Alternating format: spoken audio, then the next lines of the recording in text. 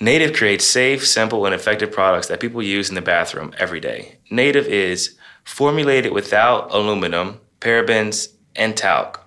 Aluminum may be linked to some serious health ramifications, including breast cancer and Alzheimer's. And although Native is priced at slight premium when compared to conventional deodorants, it is safe and effective. Native has fewer, simpler ingredients, so you know everything that's in their deodorant. The ingredients used are found in nature, like coconut oil and shea butter. Also, it's made in the US and not tested on animals. Native can hang with your workout, busy mom life, or 16-hour day. Native definitely is useful for athletes like myself who always need to freshen up after practices and games. Also, Native comes in a wide variety of enticing scents for men and women. Plus, we release new limited edition seasonal scents throughout the year. We also offer an unscented formula and baking soda-free formula for those with sensitivities.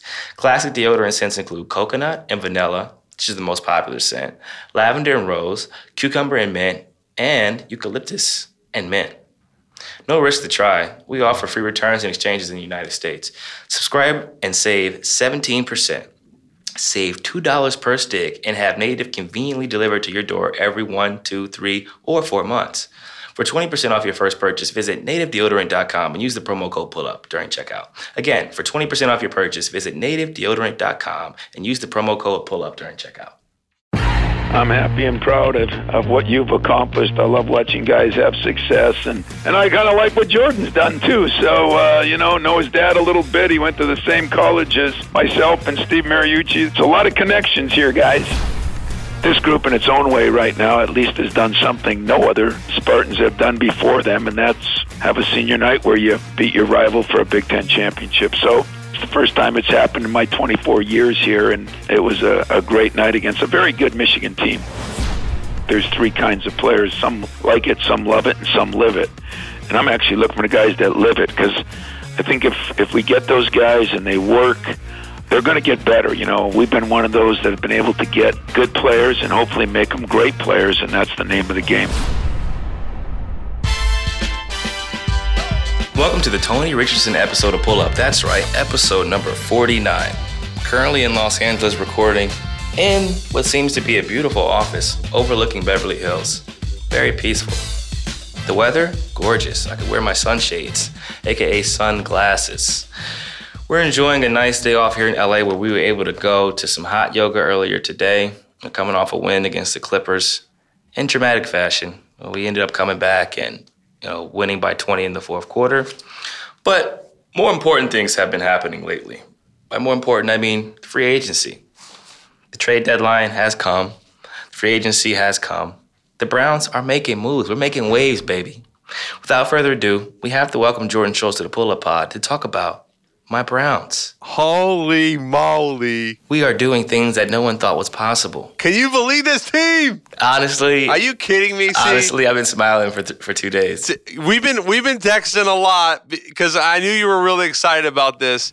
And it's a dream come true. I feel like this is one of the great moments of your fandom life, regardless of sports. So what was your reaction to the Odell news when you saw it hit the Twitter waves?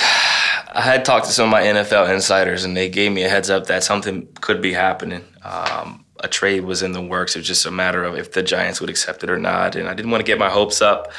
And the message went through on my phone while I was on the bus heading to the arena, and I just kind of kept it inside for a little bit, to kind of make sure that it was going to be on Twitter from a verified account. Once that happened, I began to yell obscenities and just kept saying, we finally made it. We deserve this. We've waited so long for this. And then I may have yelled out Super Bowl a few times, 10 wins, playoffs. All the things we've wanted to happen for a long time as Browns fans, growing up in Ohio and seeing the struggle of Sundays, understanding how many losses we've gone through, how many terrible seasons we've gone through. The tide is turning, man. Dorsey's doing a great job of turning the tide. I'm extremely excited, honestly. Very excited. I'm going to be attending some games again, as always. And the homies, the time has come, man. The Sunday struggle is over. It's official. It's over. OBJ, welcome to Cleveland. What was more rewarding? You're 7 for 8, 3 for 3 from 3, 20-point fourth quarter to beat the Clips, or the Odell Beckham trade? Oh, you can't do that. You can't do that to me.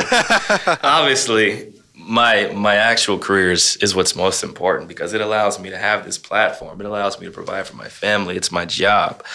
My fandom started at a young age for the Browns. However, it doesn't interfere with my job, my day-to-day activities, and how I take care of my family. So the excitement was great. I'm excited about it, but I still have to be able to perform, and I've been doing that. So I will perform at a high level and continue to enjoy my Browns as we prepare for what should be a historic season. Couple things. I posted a poll on Twitter last night. Which team has improved the most offensively thus far in free agency? And 75%, CJ, said the Browns. Everybody else was pretty low. You got over 2,400 votes. I should probably retweet it to get some more votes, but that just shows you how good the Browns have been. They actually made a handful of really good moves, and I don't know, man. I look at that team. They should be the favorite to win that division, and they could easily win 10 games, 11 games with that offense, with Baker. So I'm very excited for you, and it's about time that the Browns got some love. It's been a long time. So congratulations. Yeah, I appreciate the kind words, man. Vegas odds has us at 14-1 to win the AFC, behind the Chiefs and the Patriots, obviously. We are favored to win the AFC North. And as you said before, 7 wins last year with the additions on the offense and defense side of the ball. I don't see why we can't win 10 wins, 10 games this upcoming season. Really looking forward to it, man. It should be a great season for all Browns fans. I would imagine we'll have more games on TV, so I won't have to live stream or go to the Browns bar in Portland to watch. However, for the sake of why not, I will be at the Browns bar watching a lot of games this year with my jersey on because we have a lot to be thankful for and a lot of reasons to go outside proudly with our Browns jerseys. That's true. I know you wanted Earl Thomas badly, but for what it's worth, they were never really in the market. I tweeted this earlier for him. They love Randall, and you know, I know that you wanted him badly. I did, but that defense is going to be stacked. I mean, think about that front with Vernon, Garrett. I mean, that's going to be a problem. Yeah, we're going to be a serious problem. We got Richardson on the inside. Olivier, as you said before, we have arguably the best defensive end in the NFL on the other side. So I'm really just looking forward to seeing what type of pressure we can apply. Obviously, we have great cornerbacks. We're in the market for a strong safety right now, but we will be able to, overcome some of the issues we have defensively and figure out how to continue to be successful. But Kitchens and the rest of the staff, man, they've done a tremendous job, and we'll continue to really, really be creative with how we use Baker, Chubbs. We're really in a good position. Think about the skill positions, dude. Chubb, Baker, Kareem Hunt, Njoku, Juice, Higgins. Callaway. Yeah, Callaway and Beckham. I mean, and Baker. I mean, it's just crazy. They are going to be incredibly exciting to watch. You've waited a long time for this, man. I have. I'm thankful for this, man. But all right, free agency's been dope. But in honor of March Madness, we have Coach Izzo as our guest today. Without further ado, let's welcome the great Tom Izzo. Nice to talk to both of you guys. How are you guys doing? Good, man. Appreciate you calling in. CJ, you remember coming here a while ago? I do, man. I was going to ask you about that, man. I was going to ask you if you remembered. It was right around Christmas break, actually. There you go. Junior year.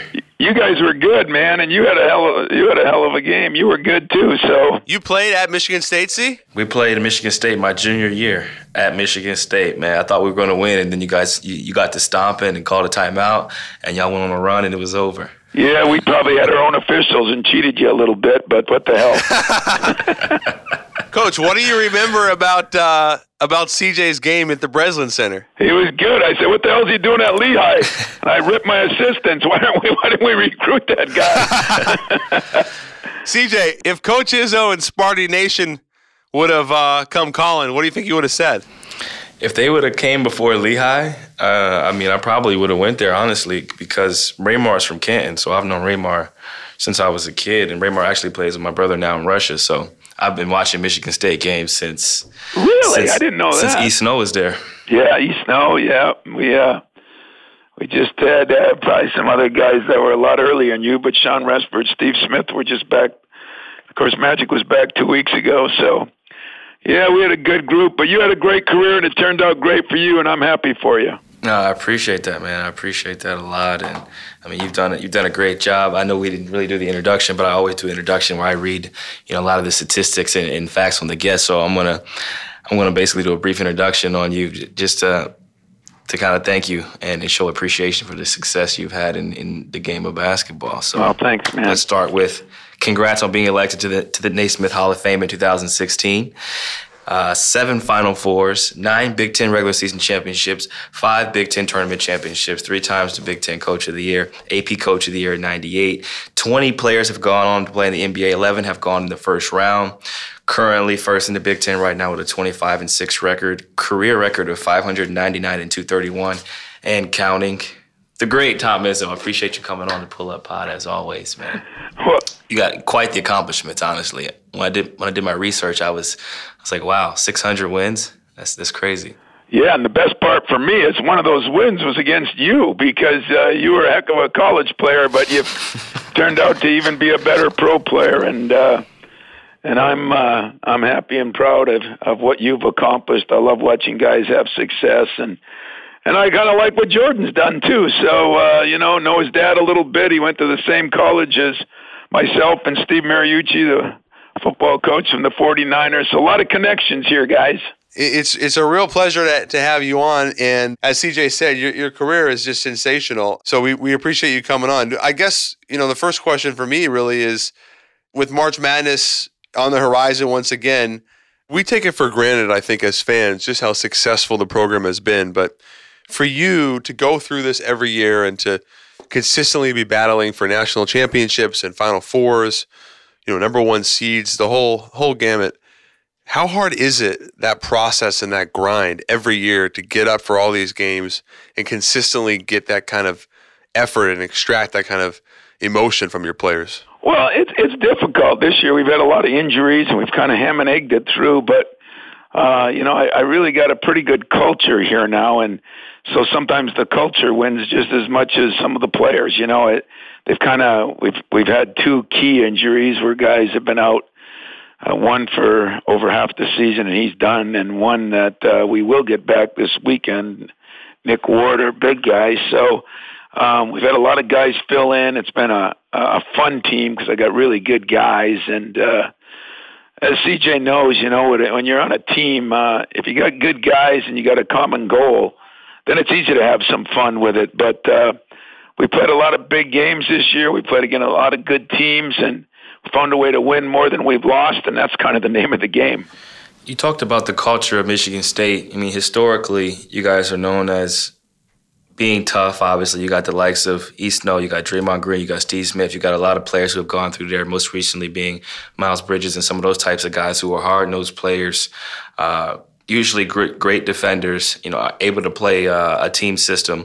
What type of players do you target during the recruiting process? Obviously, you're able to get a lot of 5-star, 4-star guys, but is there some type of formula you guys have in place? I know at Lehigh we had a commitment continuum that we always looked at, to kind of determine what type of teammate the person was, what type of student he would be, how he would be willing to kind of sacrifice certain things, for the greater good of the team. What type of formula do you guys have at Michigan State that allows you to, as you said before, be able to ham and cheese it out, even when you're going through injuries, even when things aren't going your way? Well, I think what we've tried to do is, we've kind of been the blue-collar school. We're not getting the players that Duke and Kentucky are, but at the same time, we're getting some guys, and, we've had a couple, Jaren Jackson recently, and, of course, Miles, Gary Harris, but, we've had some guys like Denzel Valentine and Draymond, who are 4-year guys, just got better each year. I mean, I'm always looking for guys that are tough enough to and love the game, and in fact, I go beyond love the game. I think there's 3 kinds of players. Some like it, some love it, and some live it. And I'm actually looking for the guys that live it, because I think if we get those guys and they work, they're going to get better. We play against good enough people. I think we do a pretty good job here. We've got great facilities, and that's what I'm really looking for, the guys that want to keep getting better. It's in college now, you're either getting really talented or you're trying to get old. Like, I think Villanova is a good example. For a couple of years, Jay kept talking about, we got to stay old, because experience does matter unless you got incredible talent. And, most schools can't get the same amount of talent that the two I talked about did. But we've been one of those that have been able to get good players and hopefully make them great players, and that's the name of the game. Coach, you had an incredible win over Michigan the other night. And I believe it's the first time that you've had a senior night game with a rival for the opportunity at home to win a Big Ten title. What did that mean to you? Like, if just out of everything you've been able to accomplish, this is something new for you. Well, it was new, and one of the reasons, I think, is the Michigan State rivalry. It's great when you have a rivalry and two in-state schools. We're not Duke and Carolina yet, but we're, early in my career, we were getting killed every year, and then in the middle, we won every game for a long time, and so really a rivalry is not a rivalry until two teams are good, and this is the first year in a while that both teams have been in the top 10 all year long.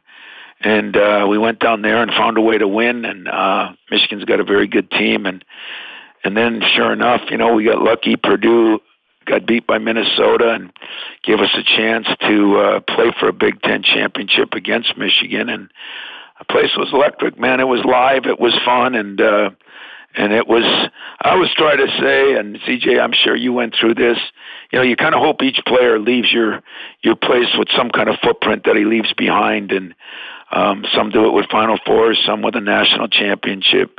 There's different ways, but this group in its own way right now at least has done something no other Spartans have done before them, and that's have a senior night where you beat your rival for a Big Ten championship. So, you try to plan anything you can for motivation.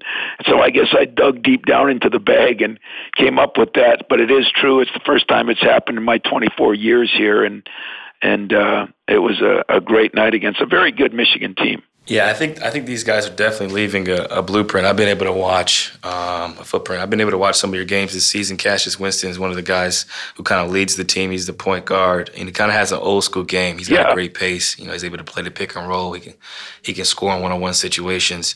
How has his game evolved from when he first got on campus to now as a junior in Michigan State? And obviously, as the tournament approaches, him being a junior now, that type of experience allows you guys to potentially have a chance to go further based on the recipe of March Madness. I think experience mixed with great coaching and superior athletes usually leads to success. And if you can have two of those three, you have a chance to really advance in the tournament. Oh, I couldn't agree more. And talent is, if you got talent and experience, now you really got something. But if you notice, the Kentuckys and Dukes have, they're still winning, but they haven't maybe done quite as well in the tournament because they're playing with a lot of freshmen. And Cassius has been a guy that played a decent amount as a freshman, but started his whole sophomore year, and he's gotten stronger. He's only 6'1".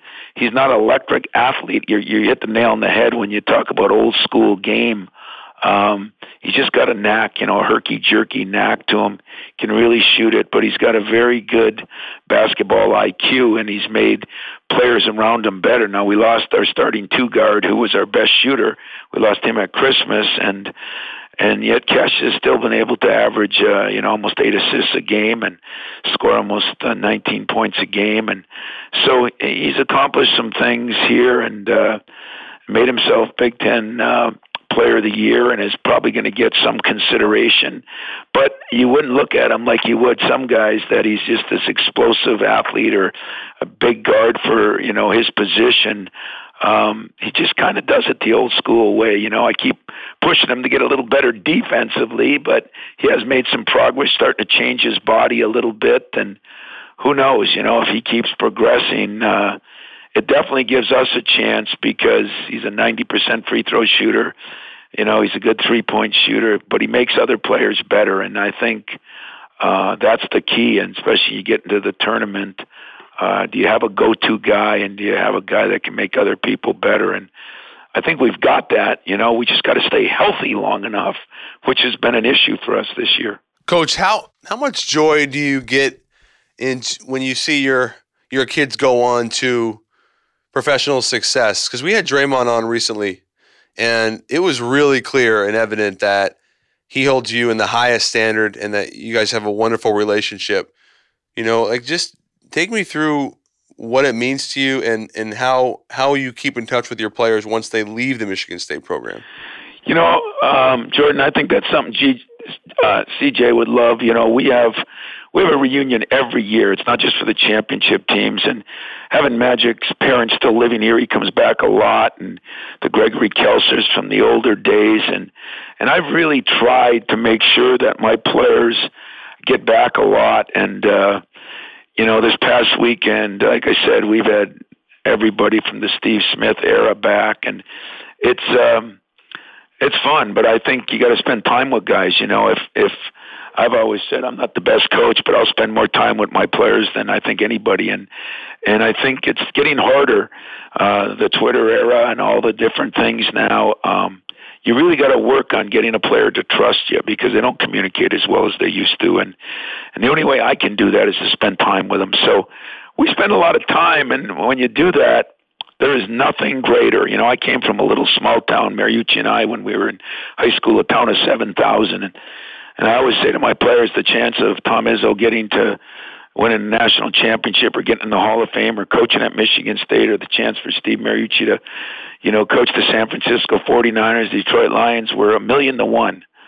And I said, they're about the same for you getting to the NBA or worse. But I got a chance to live my dream, and now my goal is to help others live theirs. And that's the approach I take. And, sometimes it's with tough love. Sometimes it's with hugs and kisses. But I've had a pretty good relationship. I spend time. I still go out to see Gary Harris or Denzel, or I come out to see Draymond. When my season's over, I try to stay involved because it's important to me. I think that's really dope that you guys have a reunion every year, and that's something that I think I'm going to try to implement, at Lehigh to kind of build that camaraderie. It's really cool. Just kind of keeps the players connected, and there's so many legends that have gone to Michigan State and so many people that have impacted the community and the next level that I think it can, kind of draw some inspiration to the players and kind of bring everything together. So I think that's really cool that you do that, and that is a great point that you brought up, the social media era. We don't communicate as well. It's obvious, even in the NBA. We just had hot yoga this morning as a team, and everybody, on the bus had headphones on, and a lot of complaints about Instagram being shut down. Like Instagram wasn't working, so guys were asking, do you have AT&T or Verizon? Like, what do you have? Is it the service?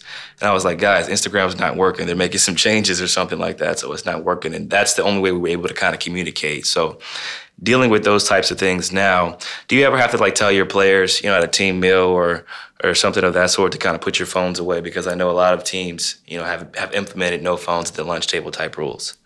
Well, you'd love it. At our place, we have in our meeting room, we have a built-in box, one for each cell phone. We have 16 boxes, and they got to put them in there. If I have the players over to my house for recruiting dinners or just, sometimes I'll have them over to watch an NBA game or even an NFL game, and we have a little basket my wife puts out, and everybody puts their phones in it. It's amazing, I did one thing a couple of years ago. We took our team down to watch our football team play in Indianapolis, about a 3.5-hour drive, and I told the guys, no phones on the way down, and everybody was complaining and arguing, and how it goes. And my assistant that was with me, within 5 minutes of being traveling, all of a sudden you could hear everybody back there laughing and telling jokes. And I said, man, you see, this is the way it used to be when we played, Mike. And, I think you'd agree with that. It is what it is, but I think it does make it difficult, and so I just try my hardest to make sure that the guys that I have here understand why I feel that way. Distractions are a killer. I don't worry what my guys tweet, CJ and Jordan. I worry about what they read. What they tweet, I can semi-control. If you say something stupid, I can get on them a little bit, but what they read and how damaging it is to them, it's probably damaging to you at your age, but think about being 17, 18, 19 again and not being as worldly. And people can be brutal, as you know. I mean, it's worse in the NBA, but at least you're a little more mature to handle it.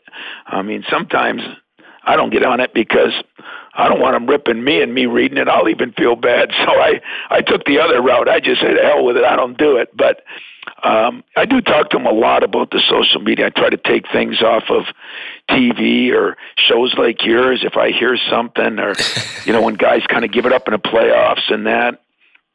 I use those things because I think they're real. With that in mind of the modern day college athlete with social media and the fact that so many kids are leaving after 1 year of school, as we just saw, for instance, with Jaren last year, how has it changed the way, A, that you approach recruiting, and then maybe more importantly, once you get your kids on campus, how has it changed your approach with them? You know what? I that's a good question because everybody says, well, you don't want a lot of one-and-dones, do you? And I said, sure as hell do, man.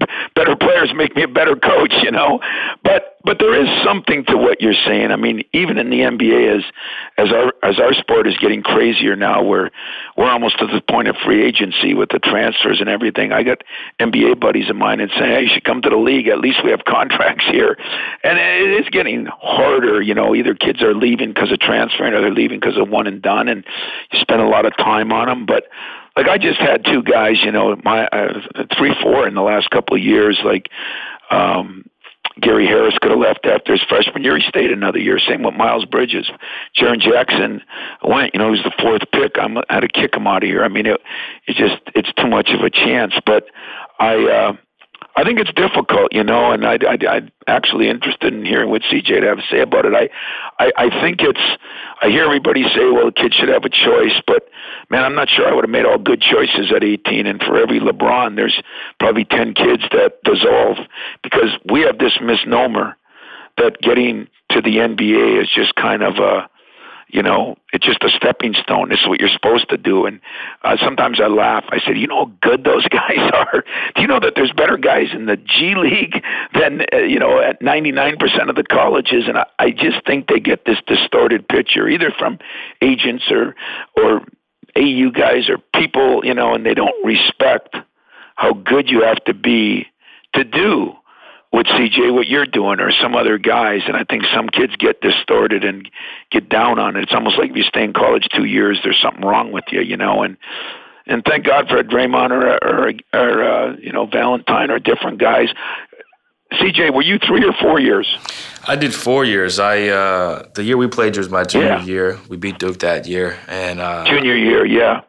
And, at least when you get out then, I mean, I do respect that players should be able to leave because of different things, but I think it's making it hard on the players, too. I think they almost feel like they got to get out, and some of them might be ready physically, but they're not ready emotionally or mentally. And then there's a lot of crash and burns out there, and, we've had 1 or 2 here, but it's a difficult situation. I don't know what's right.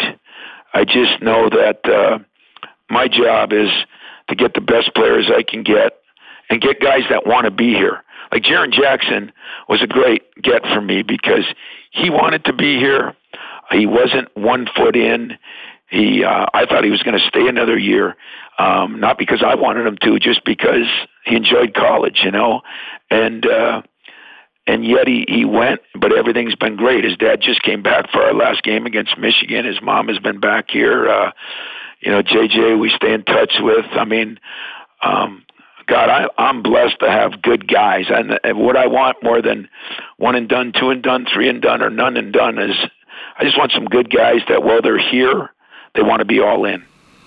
Yeah, I think that's important. And you pointed out a great fact. I think there's like this perception that the longer you stay in college, the older you are, the more of a finished product you are, and just kind of like the evaluation process from an NBA point of view. The scouts, they kind of salivate at the mouth when they have a younger prospect, but a lot of times you got guys like me who stayed 3-4 years in college. I'm coming out at 21. You got a guy who went to school for 2 years and he's 21 as well because of this reclassing, and, prep school and just the new era of an athlete. But I think that, if more players will continue to have success, having gone to school for 3 or 4 years, then players will be more likely to kind of, not force the action. A lot of times they're ready from a skill set point of view, but mentally aren't ready to be a professional, aren't ready to balance money, aren't ready to make those financial decisions that you have to make.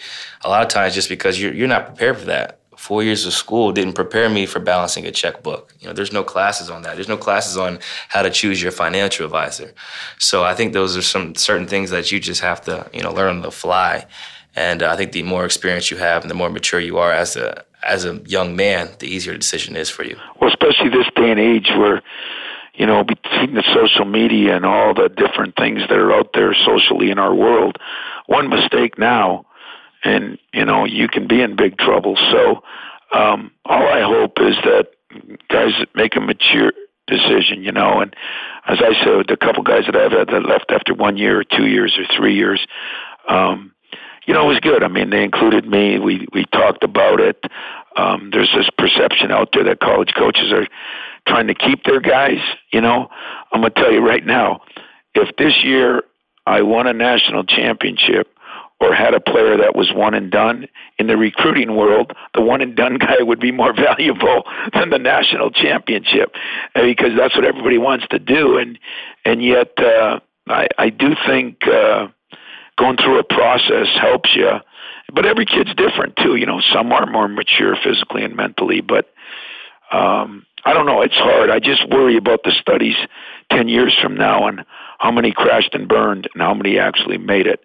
And how many had fun. I mean, I don't know about you, CJ, or you, Jordan, but Mariucci's coming to the Big Ten tournament, and you know what we'll do? He'll come down in the film room, and we'll sit there, and inevitably we'll be talking about our days at Northern Michigan and living in a trailer and all the things we did back in college. I mean, there's something about your college years that are special, and I've had a lot of fame, made a lot of money, and I think I'd go back to college tomorrow if I could, And maybe that's the Animal House guy in me that's sick, but I think I really did have some great memories from college, and some of those guys are missing out and will never get those.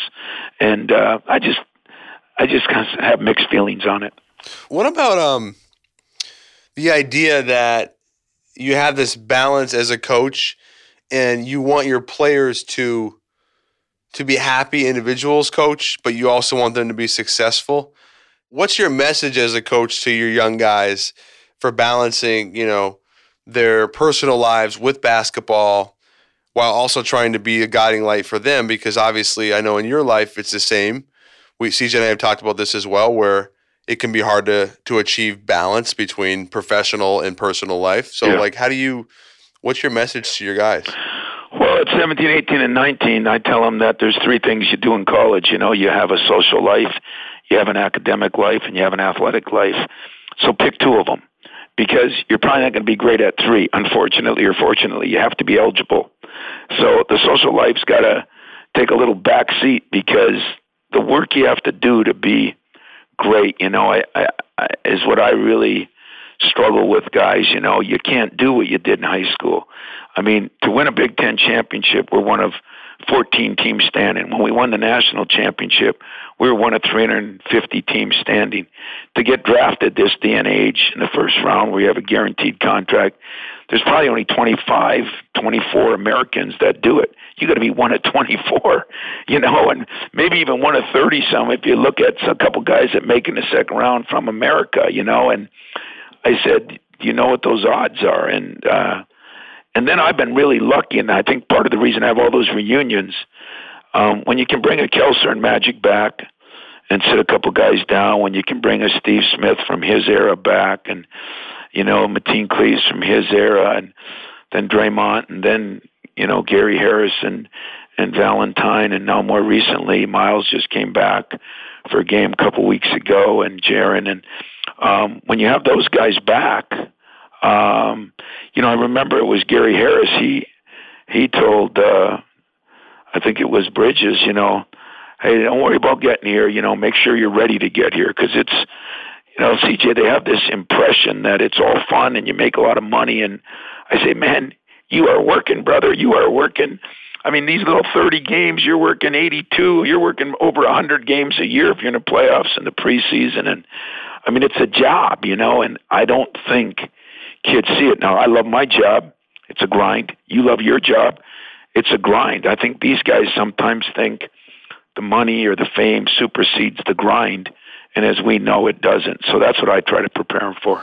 Yeah, I think the players find out once they get to the NBA that a lot of things come with this lifestyle, and most notably anxiety. A lot of players have been talking about depression, and people think that since you have money, since you're able to do the thing you love every day, that you don't have bad days. And I think that we're emotional creatures. We're emotional human beings to where everything in your life could be going great, but you could just wake up one day on the wrong side of the bed and be unhappy. Yeah. And then the amount of stress, I can imagine as a head coach, the amount of stress you go through, all these young gentlemen that you're trying to groom into men, trying to get them to kind of fall in line, the recruiting process, the pressures of winning. It's the same thing once you get to the NBA as a player, because you're making a lot of money and a lot of everyone else's problems become your problems. So I guess my question for you is, having 20 players that have gone on to go to the NBA, 11 first-rounders, you have a lot of young athletes who are basically, the household name and kind of taking care of their families. What type of advice do you give, to your athletes who are kind of dealing with certain things? I know, talking to Draymond, he wasn't playing early on in his career. I know I didn't play early on in my career. So you get frustrated. You start to doubt yourself. You start to wonder if this game is for you. So how do you kind of, talk your players off the ledge and kind of keep them consistently wanting to work and improve and, allowing them to get through some of those stresses and pressures of basketball and life? Well, that's a great question, because like with a Gary Harris, he left. He was really young. He had just turned 18. He was the youngest, I think, sophomore. Jaren's the youngest freshman in the draft. And I look at guys like that, and I just try to tell them there's a process, and the guys that skip the process usually don't learn. I started out as a Division II guy, and then I was a grad assistant here, and I kind of worked my way up, and I think, you going through 4 years and, you've gone through the struggles, Draymond, I just talked to him today, there's always some struggles. Just because you win a couple championships, as you know, there's still struggles. And if you've never had to deal with them, then how do you do it at the highest level? And so, I try to just, anytime something's on TV about one of our guys or one of any of your guys, maybe it'll be you, maybe it'll be somebody else. And I usually have our video guys, get that little sound bite and let's use that in one of the meetings, and I try to educate them the best I can, because the people they're talking to are always telling them how good they are and how this they are and how that they are. And I'll have a guy say, well, I'm maybe next year I'll come out early, and I'll say, but do you know that somebody's got to want you first? Or do you know that you got to be good enough? You're not any draft boards, you're not this and that. And I guess I brutally try to tell them the truth, but I also tell them, I've had a pretty good blueprint here that if you follow and you're good enough, this will give you a chance. And, try to get them to lift better, try to get them to eat better, try to get them to spend more time on the game, try to go from loving the game to living the game, where you're putting your time in. And I'll tell you one thing, guys, and I've had some opportunities to go to the NBA, and sometimes I still think about it, because it's coaching the greatest players, and that is exciting to me. But the one thing I do like about college is I think I can change some guys' lives here, because I think I've been brutally honest with people and pretty transparent. But if you spend a lot of time with a guy, he knows you have his best interest in mind. And I think that's the one thing I've had going for me here, and the help of all those great players that come back often. I mean, we just upgraded our facility, CJ, and we've, in fact, Draymond donated the money for a brand new weight room. It's out of this world. And at the end of it, I said, I want to put an NBA locker room. He says, what do you mean? I says, I want to have a locker room for all the players that come back in the summer, or if they ever want to come back and work on. So we've got a locker room with 14 lockers. It's got TVs. It's got a steam room. And I asked them what they wanted, steam room or sauna or this or that. And it's just for my former players. And so if Magic comes back for a week and he wants to work out, he's got a place to go. When Gary and Zell and Bryn Forbes come back and they want to work out for a couple weeks in the summer, they got a place to go. It's good for me. It's good for them. But that's the way I try to make sure those former players are informing these guys of the truth, not what they hear on the street. More show on in a minute, but first, support for Pull Up with CJ McCollum comes from Wix.com. With Wix, you can create your very own professional website. Choose the template you love and customize it by adding your own text, images, and videos. With hundreds of intuitive design features, you can tell your story exactly the way you want. Want even more for your website? You can easily start a blog, launch an online store, or create an event. Share everything in a click on social media and drive even more traffic to your site with SEO tools to get found on Google. Wix has all the tools you need to create the exact website you want. You can even create a beautiful website while listening to this podcast. Over 140 million people choose Wix to create their websites. Create yours today. Get started now by going to Wix.com. That's Wix.com/pullup to get 10% off. Okay, back to the show. Coach, you mentioned the NBA, and that was something we were going to explore because obviously there's been interest in you. Is that what keeps you in East Lansing, aside from your love of the university, just the opportunity to mold young men and make an impact on and off the floor in a way that perhaps you could not do at the professional level? I don't know what you can or can't do. I've talked to Magic about it a lot, and he went through a lot of the Pat Riley things and what he went through as a player. And, CJ would know more than me, but, maybe I'm just chicken, maybe I'm sitting here and because there's been a couple times I really looked at it hard and everybody says, well, you got to get the right job. I said, well, the right job, there's only 4 or 5 of those. So, you got to make a job the right job if you ask me. But, I a couple times of the 7 or 8 chances I've had, I really looked at strongly, and I won't say I had regrets because I've never had any regrets. I love what I'm doing. I love where I'm at. I want to be one of those guys that wins the second one, and but at the same time, I love the NBA too. I watch games all night. I got the package. I get to see you, CJ. I get to see Draymond and Gary because you guys on the West Coast, I get home from work late and turn on my package and watch you guys. And I really enjoy that. I enjoy the purity of it. And I think I would really enjoy like the playoffs when it's a big chess match and it's basketball. In college, anybody does anything wrong, everything's my fault. If they flunk a class, it's my fault. If somebody does something wrong outside, it's my fault. And it seems like you get less time to spend as a basketball coach recruiting and this and that. And I do miss that. I think I'm a coach at heart. And so who knows? But I am happy here. I enjoy it. I do enjoy. There's nothing like being in the green room on draft night and see a guy fulfill his dreams. And that's a pretty powerful message to me. I've never missed a player's graduation. I've had, in 24 years, a lot of guys graduate, and I've been to every one of them. Those are kind of cool things that are memory-making moments for later on in life. I think that's a good way to look at it, and it seems like you approached it the right way. You kind of evaluated, the pros and cons of it. I think as a guy who's in the NBA now, I think that the coaching is different. Yeah. The NBA, obviously, we travel a lot. There's not as much time around the players, but there are different types of outings to where you're able to bond a little bit. But it's I don't think there's anything like college, and that's why we all love it. No matter where we're at in life, no matter how much success we have, we always go back to our college days because there's nothing like being in the dorm room with your homies. There's nothing like recruiting visits. And like you said before, the draft is something that changes everyone's lives and something that you'll remember forever. But I think you're handling it the right way. And at some point, if you do want to come to the NBA, I'm sure, that opportunity will still present itself down the road. But looking at college, we've talked about the draft, we've talked about a lot of things, but we haven't discussed player compensation, which is something a lot of, ex-players and people around college basketball seem to have thoughts and opinions about. What are your thoughts on, potentially compensating players? Do you think scholarships are enough?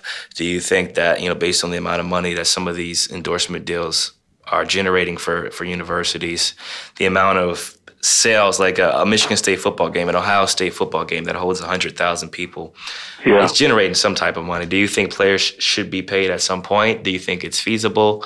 What are your thoughts on this?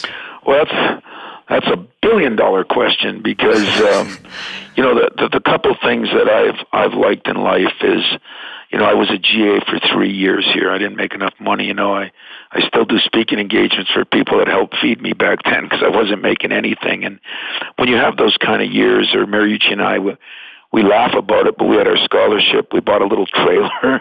We rented a couple rooms. I mean, I was trailer trash back then, and you know what? I learned a lot then, and I do like where we're heading. Meaning, the scholarship is worth something, and now we're compensating a little bit so kids aren't going without this and that. I don't know if it's feasible to pay them because with Title IX and everything, you're going to have to pay every athlete. At least that's the way it is right now. If that changes for football and basketball players because of the money that's being made in those sports, maybe that would make it more feasible. But I also wonder at times, does that 1, 2, or 3 years of wondering when your next dollar going to come from, does that make you appreciate the things you get to do once you get to the NBA, And you would know that better than me. I mean, my parents were poor. I didn't have any money, and, Dad worked 2 jobs, all that stuff. And now I make a lot of money, and I've tried not to live my life too much differently, other than a nice house and keep my damn wife from using the credit card. But other than that, I think I've learned some things through my early years to appreciate it. But I think kids should also have enough money that they should be able to go on a date. They should be able to do something. I just don't know what that line is. They should be able to buy a coat and all those things because the universities are making a lot of money. The problem is the universities are funding a lot of different sports. Here we have 26 sports, and most of them lose money. Right. So it's the Title IX issue. It's all the issues. Smarter guys than me got to figure it out. But I think some stipend, but not one that's so big that you don't appreciate things because the great players are going to get theirs in the end anyway. So I guess that's a politician's answer. I don't mean to be that way, but I'm not positive what I would be thinking still. No, I appreciate that answer because as a guy who played in college and struggled, I think you appreciate it that much more when you do make it through. But like you said before, exactly. Going on dates, buying flowers for Valentine's Day, those things are hard to do, based on how things are set up now. But I think there is a fine balance that we have to find. I agree. Have you noticed, Coach, players that have felt that way, that once they attain their ultimate goal, that it was worth the sacrifice? Or CJ, for you, have you noticed that because you didn't have these nice, glamorous things in college, that once you were able to get those, it made it that much sweeter and you appreciated it more? Yeah, definitely. I mean, when I was in college, my senior year, I didn't buy books. I took the money and I used it for food, and I just paid more attention in class. And that was my last 2 years. I made the dean's list because I had to really focus and concentrate in class. So I made like small sacrifices, and I slept on a futon, not because I couldn't afford a bed, but because I wanted to really like challenge myself to like, I should only be sleeping a certain amount of hours a day. I need to be in the gym a certain amount of hours in a day. And I always said that I would buy a really expensive bed once I made it to the NBA, and I did those things. Well, I think that's a heck of an answer, and I think everybody, I mean, that would be like you asking me, do I want to get paid like I could in the NBA in college? Well, sure, I do, but there is a process to getting everywhere, and I think sometimes this process is sped up so much that you don't get to appreciate and enjoy, and yet easy for me to say that now. I'm not in some of these kids' shoes coming out, and I try to be cognizant of that too. So, money isn't the end all means all, as I bet you, CJ, you would agree with. I mean, health is still important and happiness is still important, and money doesn't always do that. In fact, sometimes the more money I've made, the more hassles I have, and, but it's been good. I think, we're going to find out in the next couple of years if the NBA goes to taking kids right out of high school again. Is that going to be good for your league? I look at your league right now. There's first-round kids in the G League, and I don't know if that's healthy. I mean, it's tough to be in the G League. I've watched some G League games. There's good players, but it's a tougher world. I mean, it's pretty nice here right now. You know, you walk in, you get training table meals, you get taken care of medically, you get some stuff, you fly on jets. You know, you don't bus many places. There's a lot of great things about a lot of colleges, and you know, you don't even get that in the G League. So I don't know what the right is for everybody. I just know this, that if a kid's in college a year or two, it's going to benefit him, in my humble opinion, because it's going to make him more ready, and it's going to make him more, and he's going to have some memories that he got not from just the money or the fame, but he got from doing like the other 50,000 students that are here. And I think there's some value in that. How much? I don't know. Coach, you mentioned earlier that when you're recruiting, that the one and done is more valuable than a national title. In other words, if you had a guy like Jaren, you can then reference that and say, hey, we had this guy go, and he was the fourth pick in the draft. Right. So that really stuck out to me, because you would think a national championship, that's the be all and end all. That is the pinnacle or the apex of all of college basketball. And yet the kids are seeing, well, can I go one and done? Right. That's really fascinating. Can you elaborate more on that? Well, I always tell Kel all the time when I see Calipari, I say, you're ruining the world here, brother. And he laughs. But, I mean, it's a great selling point for him, that 4 or 5 starters go to the league, and things like that. But not everybody's one of those 4 or 5 guys. And yet we've gotten to the point where that seems to be some of the only interests. And I'll tell you, I've gone there with guys that when we won the national championship, we had a guy, Morris Peterson and Jason Richardson and Zach Randolph, and those guys were in those 2-3 year periods, and I want to tell you now, those guys had a good time too. There were a lot of great things, but the new era, the new Twitter era, as I call it, it's more about what can you do for me instead of what can I do for you, and everybody's worried, I think, about the wrong things, because I think you can be one and done going a lot of places. I mean, some of it, the coach can help and the program can help, but to be honest with you, Jaren Jackson would have went to Northern Michigan. I think he could have been one and done, because I think he was a very talented individual with size for his position and this and that. I'm not downplaying what we did. I'm just trying to be as real with it as I can. And yet, I think when kids put a premium on their own success instead of on a team winning, they're going to do the same thing when they get to CJs. So then is winning going to be more important, or endorsements or other things going to be more important? Maybe at 25 or 30 you can handle that. I'm not sure at 18 you can handle that.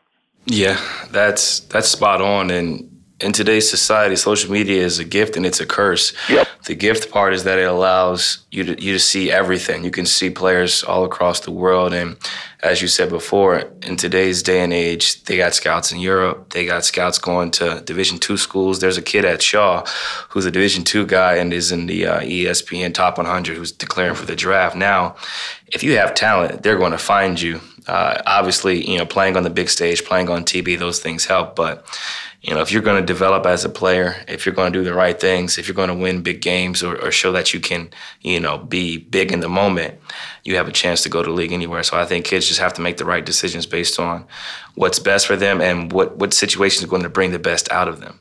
You know what I worry about, CJ, is if you have a good base, whether it be family, your high school coach, some mentor, that's good. But some of these kids don't have a good support base, and they're making decisions that are for the wrong reasons, and that's what I worry about. Like I keep using Jaren or Miles, Jaren's dad played in the league for 13 years, and his mom is works for the WNBA, and so it was fun to sit there and talk to them about should he or shouldn't he, the pluses and minuses, and I had no worries that he was going to be, making a good decision, and then you got to make your decision a good decision too, by how hard you work and how well you play and all that. But at least if you got a good support group around you, I think your chances escalate. And sometimes if you don't, boy, that's where the crash and burn comes.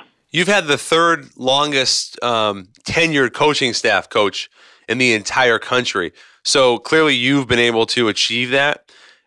Can you just give me a sense of how important is it for you to have your coaching staff in place, to have your family as your backbone?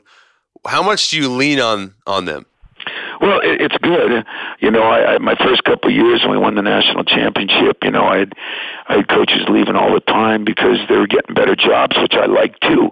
I've got one guy here that's been with me since I was in college. I mean, he was my teammate, a guy named Mike Garland from Detroit that is just kind of my glue guy. He's been with me the whole time. And my two other guys are, probably going to get head jobs, but I think I've made this place good enough where they're not just going to take a job to become a head coach. They're going to take the right job. And continuity, I think, is critical in anything. And yet if it gets too stale, that's not good, But continuity is really good. When I got here, Judd Heathcote was here 20 years. He coached Magic. I've been here 24. There's almost 50 years of the two of us, so it brings a lot of continuity. When I came here in basketball, Nick Saban came here in football, and we were assistants at the same time, and then we became head coaches the same year. I look at what he's done at Alabama, and he's had a lot of different coaches getting jobs, but he's built a culture that's good enough to absorb that. And so I think it's important that you have some continuity, but I think sometimes new ideas are good too. So I try to keep a steady balance of that. I send my guys out every year to a couple NBA teams, so I can make sure I see what's going on in the NBA. Flip Saunders was a real good friend of mine, CJ, and before he died, and he used to come and spend time here, and I learned so much. That's what I love about the NBA. I love all the plays. I love the different things they do, the different ways to cover ball screens and this and that. And so each year I send my 4 guys out and try to hit 2 NBA teams in September and bring back some new things. So you can do it either by change or you can do it by spending a little money and getting them where they learn a little bit too. That's smart. That's smart to send guys out and to try to, find ways to improve. That's kind of how I approach my summers. I like working out with different trainers and different people to kind of challenge myself. And I also like watching other players so I can steal moves from them, whether that's pick and roll, pocket passes, certain ways to get a shot off. So I think that's the sign of greatness when you're trying to figure out ways to improve and not afraid of adaptation or trying new things. But I don't want to keep you too much longer. I know you got to prepare for the NCAA tournament and a lot of stuff to do, as a head coach of an elite institution. But I have to ask you about wine. You got a lot of downtime. I know Draymond's big into wine. I know a lot of NBA players are big into wine. Coaching staff members, haven't seen the NBA and how it works. Do you drink wine? And I think that's probably a question I can assume is a yes. And if you do, what type of wine do you suggest I indulge in myself?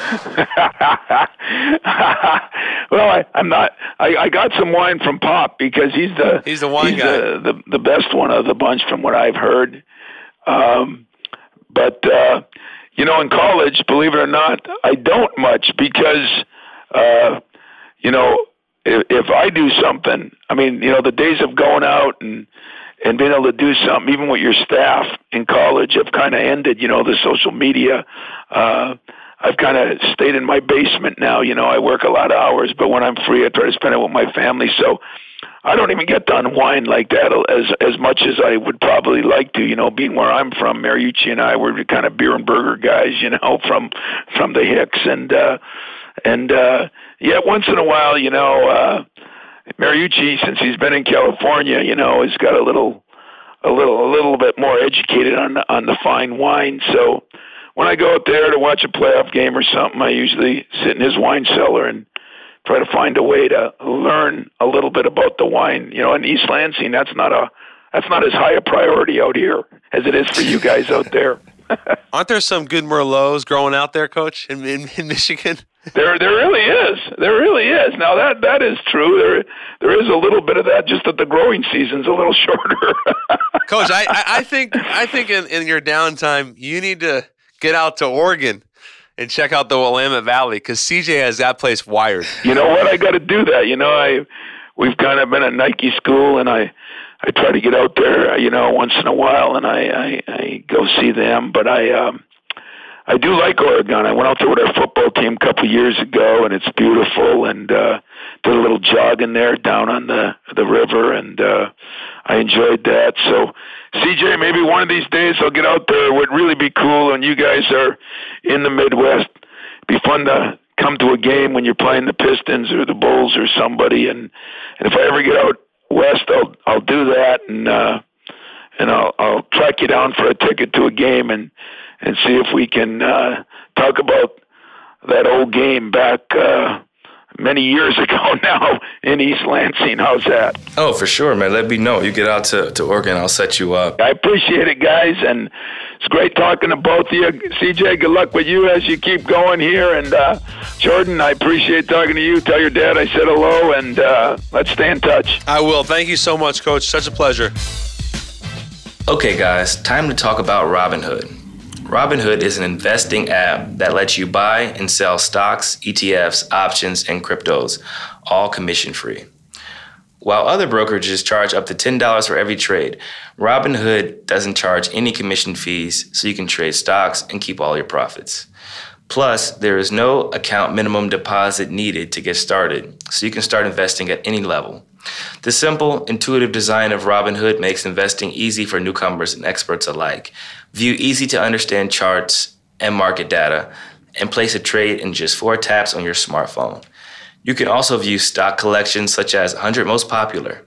With Robinhood, you can learn how to invest in the market as you build your portfolio. Discover new stocks, track your favorite companies, and get custom notifications for price movements so you can never miss the right moment to invest. Robinhood is giving listeners of Pull Up with CJ McCollum a free stock like Apple, Ford, or Sprint to help you build your portfolio. Sign up at pullup.robinhood.com.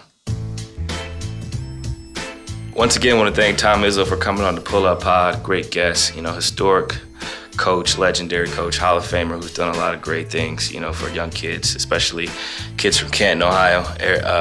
Raymar Morgan haven't gone through Michigan State. Eric Snow haven't gone through Michigan State, back in the day. I've been watching them for a long time, so it was great to have him on. Appreciate all the listeners tuning in. As always, you can catch us on Apple Podcasts, radio.com/pullupwithcj, or wherever you get your shows. Also, I'd be remiss if I didn't shout out my Browns once again. We're coming for everything they said we couldn't have. #DogPound. Here we go, Brownies. Here we go. Roo, roo.